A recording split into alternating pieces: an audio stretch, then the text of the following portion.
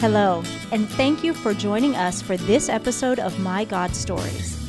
As you listen to our host, Aaron Slater, share his personal experiences, you'll hear details of God's incredible and unique involvement in both ordinary and extraordinary ways through the events of Aaron's life, each encounter revealing something new about God's true character. Hello, everybody, and welcome to My God Stories podcast. And today's episode is titled Refuge and Strength. You know, like I've talked about before, a lot of these stories are very common and they're very simple, and there's certainly nothing that would excite a listener.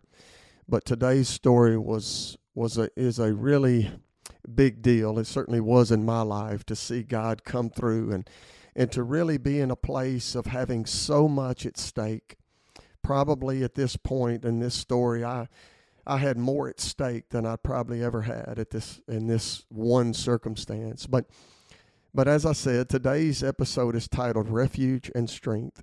And so at the time of this story, as you well know, the family business is continuing to sink, and the bank is continuously beginning to change their position.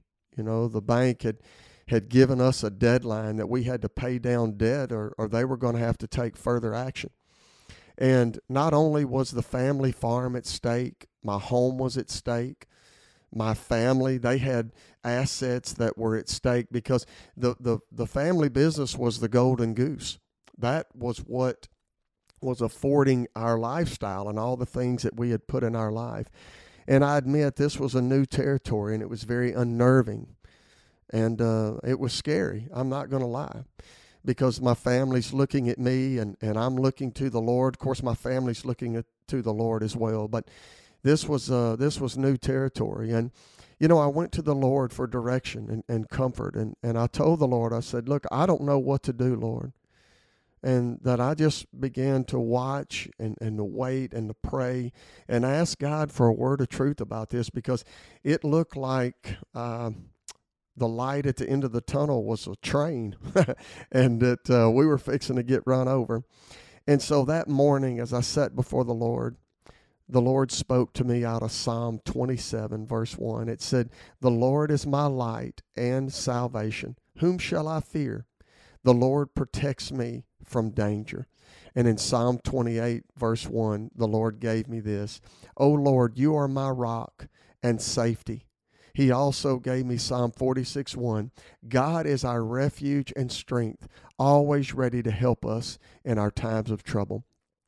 And so, man, the Lord had given me a very strong word that He was going to take care of me, that He was my strength, that I needed to keep my eyes on Him.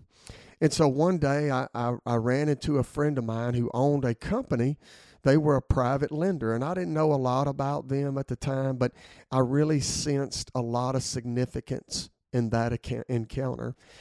And later, as I'm trying to figure out what to do here, I had another friend of mine that was a local banker, and I shared my story with him because at this time I'm thinking, look, the bank that I'm dealing with now, they're getting to their end. And they're fixing to make a move, and I'm looking for another situation here. And so as I shared my story with this friend, he agreed to help me. And he said, look, I have a good relationship with a very large bank in South Louisiana. And so, man, I got everything together, pro formas, all this financial statements, everything. And we traveled down south in hopes of securing financing. And that bank eventually turned me down. And man, these things were looking very bleak. And soon the day came where, the bank emailed me and told me they wanted me to sign a forbearance agreement. And that forbearance agreement is when a borrower such as me had become delinquent. And, ultimately this bank is wanting you, the borrower, to make some adjustments that you can satisfy this debt. And what scared me was this bank had an encumbrance on our family farm. They had so much leverage, and those adjustments a lot of times end up in selling assets. And I just didn't know what to do. I didn't think at this point God was telling me to sell anything, but just to look to him, that he was my rock and he was my safety. And, I'm going to tell you, as soon as I got that email from the bank saying, look, you've got till the 28th of this month, which was just a few days, that about 15 minutes later, I received an email from that friend that I had run into that owned that private company. They were a private lender. And he asked me for a meeting, and I agreed. And when I met with him, they made an offer and said that they would finance the note. These guys were private lenders. They were people that they would lend you money based on collateral. They were collateral lenders, and they knew how much land we had. They were land people. They were one of the best at what they do, still are. And they said, look, we don't need financial statements. We don't need all that. Look, we know what kind of land you have, and we'll loan you X amount of dollars. And it was what we needed. And that was on the 24th. That was only 4 days before the bank was requiring me to sign that forbearance agreement. And I'll tell you, God had come through in the final hour. And I'll tell you, many years down the road, I found out that lender, that my banker, they had gone to that lender, that private lender, and said, look, why don't you intervene?